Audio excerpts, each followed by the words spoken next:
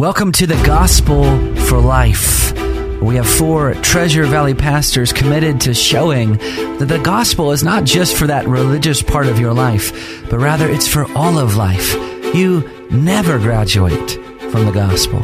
I'm Josh Bales, pastor of the Well Church, here with Russell Herman, pastor at Cloverdale United Reformed Church, Phil Moran, pastor at Christ Presbyterian Church, and Jonathan Van Hoogen, pastor at Dayspring United Reformed Church. Now, if you'd like to find out more about us or catch past broadcasts or get information about our annual conference, you can find us at reformationboise.com.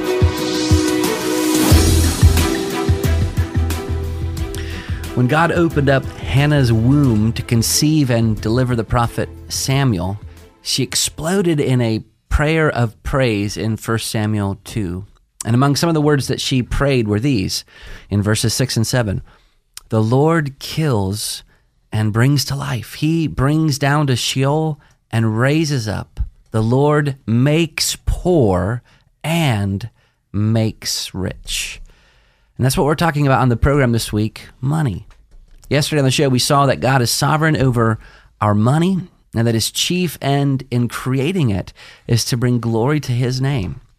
Today, we're looking at how money and wealth were affected by the entrance of sin into the world. So let's just, first of all, point out what sin did not affect about wealth and money. Sin did not introduce work, how we get money. Labor is, of course, not sinful at all. Before sin entered the world, Adam and Eve were told to be fruitful, multiply, fill the earth, have dominion. It's called the cultural mandate. So work is a glorious part of imaging forth God to the world. But when sin entered the world, work then became a mixture of glory and endless frustration. That's what God meant when he told Adam in Genesis 2:17, "Cursed is the ground because of you. Thorns and thistles it shall bring forth for you." And so the pursuit of wealth has become so hard and frustrating in this fallen world. So brothers, how else do you suppose has sin affected mankind's pursuit of wealth in this world? I do want to just go back because there's just briefly and talk about this idea that work is not the curse. Because there was a book written a while ago that was not helpful, Wild at Heart. And the working premise of that book was that work was the curse. No, God put Adam and Eve in the garden, and they were to work and keep it. And so I just think we have to stress over and over again that work is not a curse of the fall. We were created to work. We were created to be stewards of God's good creation. I would just say experientially, people know this. Like if you finish a good day of work and it was a great day, hardly any frustration, what do you feel at the end of that day? You feel a sense of refreshing. Yeah. Well, that's the way that God intended work to be, minus the curse. Well, in fact, I would say that when we have that feeling of satisfaction, we are reflecting God who made us, who stood back at every step of creation, and God said, "It's good." And we reflect God when we, in our own little way, make things, create things through work. When we do that, we reflect the image of God. So sorry about that. No, that's good. It's important to me because I just know that that's been a distortion that is not really helpful. Yep. For how we see life and how we see work. And if you understand that, it'll actually help you work, because if you every day you show up and say, God gave us work as a gift, that'll change your perspective. But sin has affected it. Yeah. And that's, really to the heart of what you were saying. How does that, and I think it goes back to what Luther says, we're curved in on ourselves. And so the fall made it where we were created to have God as their chief thing in our mind's eye, that he was our chief desire and the greatest love of our heart. And then the fall made it that we're our chief desire, and we unfortunately fill our own mind's eye. And so then what happened is we see wealth like we see all of life. We see it as something that satisfies me. Well, exactly. And the sin that comes before every other sin is idolatry, the worship of self. Remember Satan's lie in the garden, you will be like God, knowing good and evil. And the idolatry, what's entered in with money is the idolatry of money, to make money into the ultimate end of life, and to make money into the thing that drives me, the thing that is at the center of my focus and my vision. At that point, money becomes an idol. And by the way, Jesus, if you boil down all the different things, categorize all the different things Jesus talked about money more than any other subject. The kingdom of God was the only thing he talked about more than he talked about money. And I believe that's because Jesus recognized that money is the chief competitor in our lives for the place that belongs to God alone. Yeah. And I think we can broadly define money as any wealth, yes. any of our possessions is really the category that Jesus was addressing, not just your bank account, but all of your possessions. So what are some verses in the scripture that warn us about money?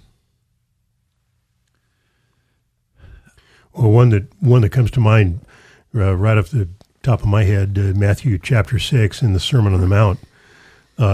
Jesus said, no one can serve two masters.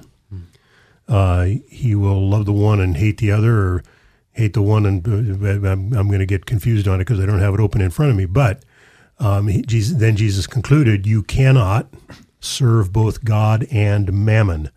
And mammon is money and more. Mammon is money, wealth, value, possessions. And notice that Jesus didn't say, it's a bad idea to try to serve both God and mammon, both God and wealth. He didn't say it's a bad idea. He said you can't do it. Right. You will love one and hate the other. That if you cannot love God and love money in the sense of worship, of idolatrous worship, you're going to have one God. Yeah, I think maybe an illustration of that is maybe in that same chapter where Jesus said it's easier for a camel to go through the eye of a needle than it is for a rich man to enter into the kingdom of God. Right. It's of course not to say that rich people don't go to heaven. It's to say that the chokehold that wealth and possessions put on a person's soul blinds them from their spiritual need. I mean, the first thing that happens in conversion is a person sees their utter bankruptcy before God, and wealth tends to obscure that. I was going to talk about that, but since Phil brought it up, I'll move to a different passage. But it is interesting to think that right after Jesus talks about don't lay up treasures for yourself here on earth, the next segment is about don't be anxious. And he talks about what Spurgeon referred to as the Trinity of cares. We care what we wear, we care what we eat, we care what we drink.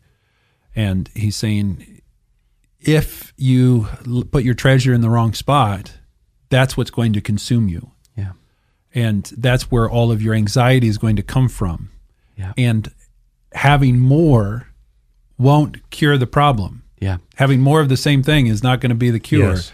It's changing the affection. And the point is, your affection should be God. John Piper, I'm glad you brought that up, Russ, because he said this in his book on the chapter on money and desiring God. He says, after your basic needs are met, accumulated money begins to diminish your capacity for these pleasures rather than increase them.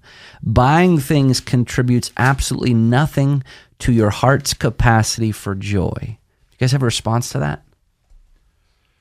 It really boils down to stuff can't fill the deepest longings of our heart.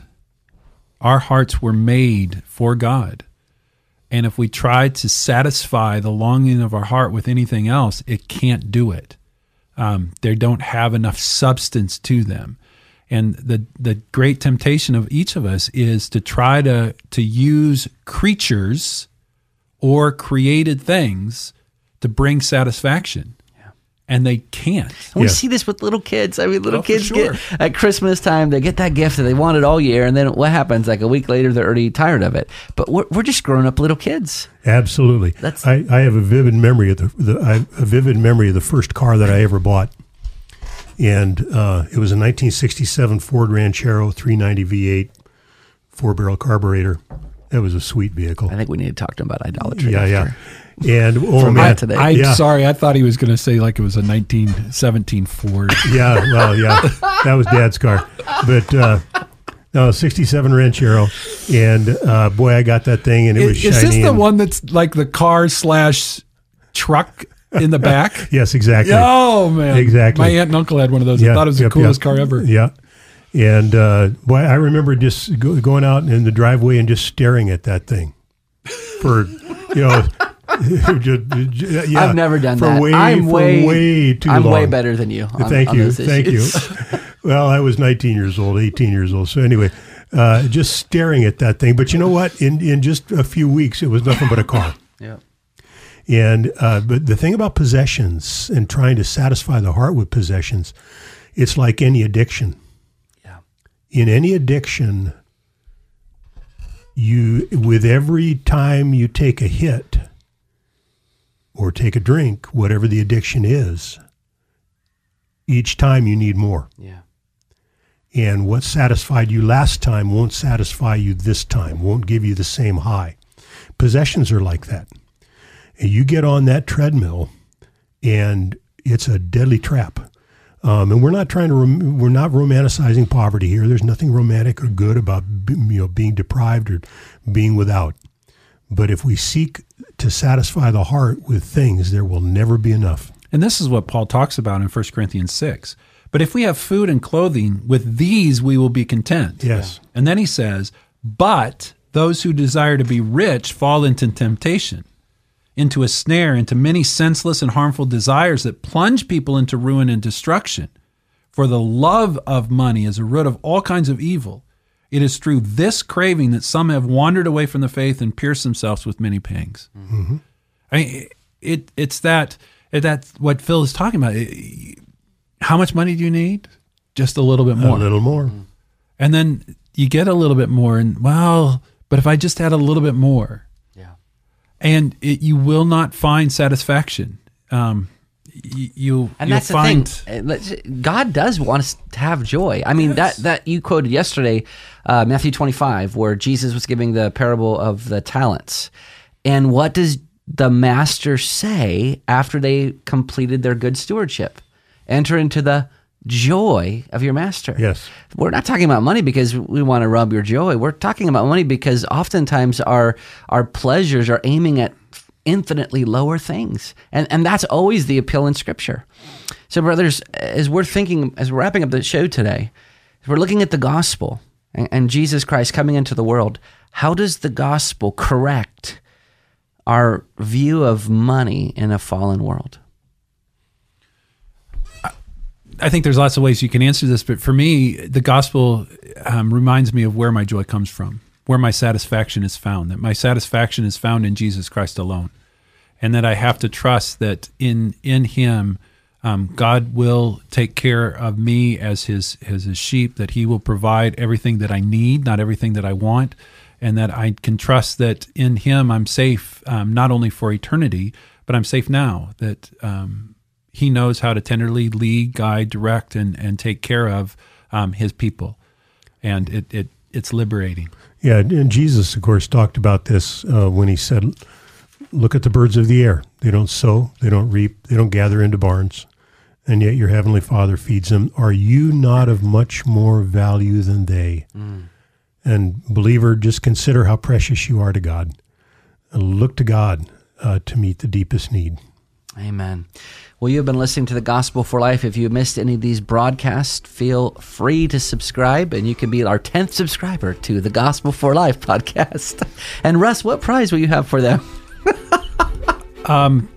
Just see me next year at the conference. Yeah, very good. All right, we hope that you'll tune in tomorrow. We're going to continue this discussion. We'll see you next time.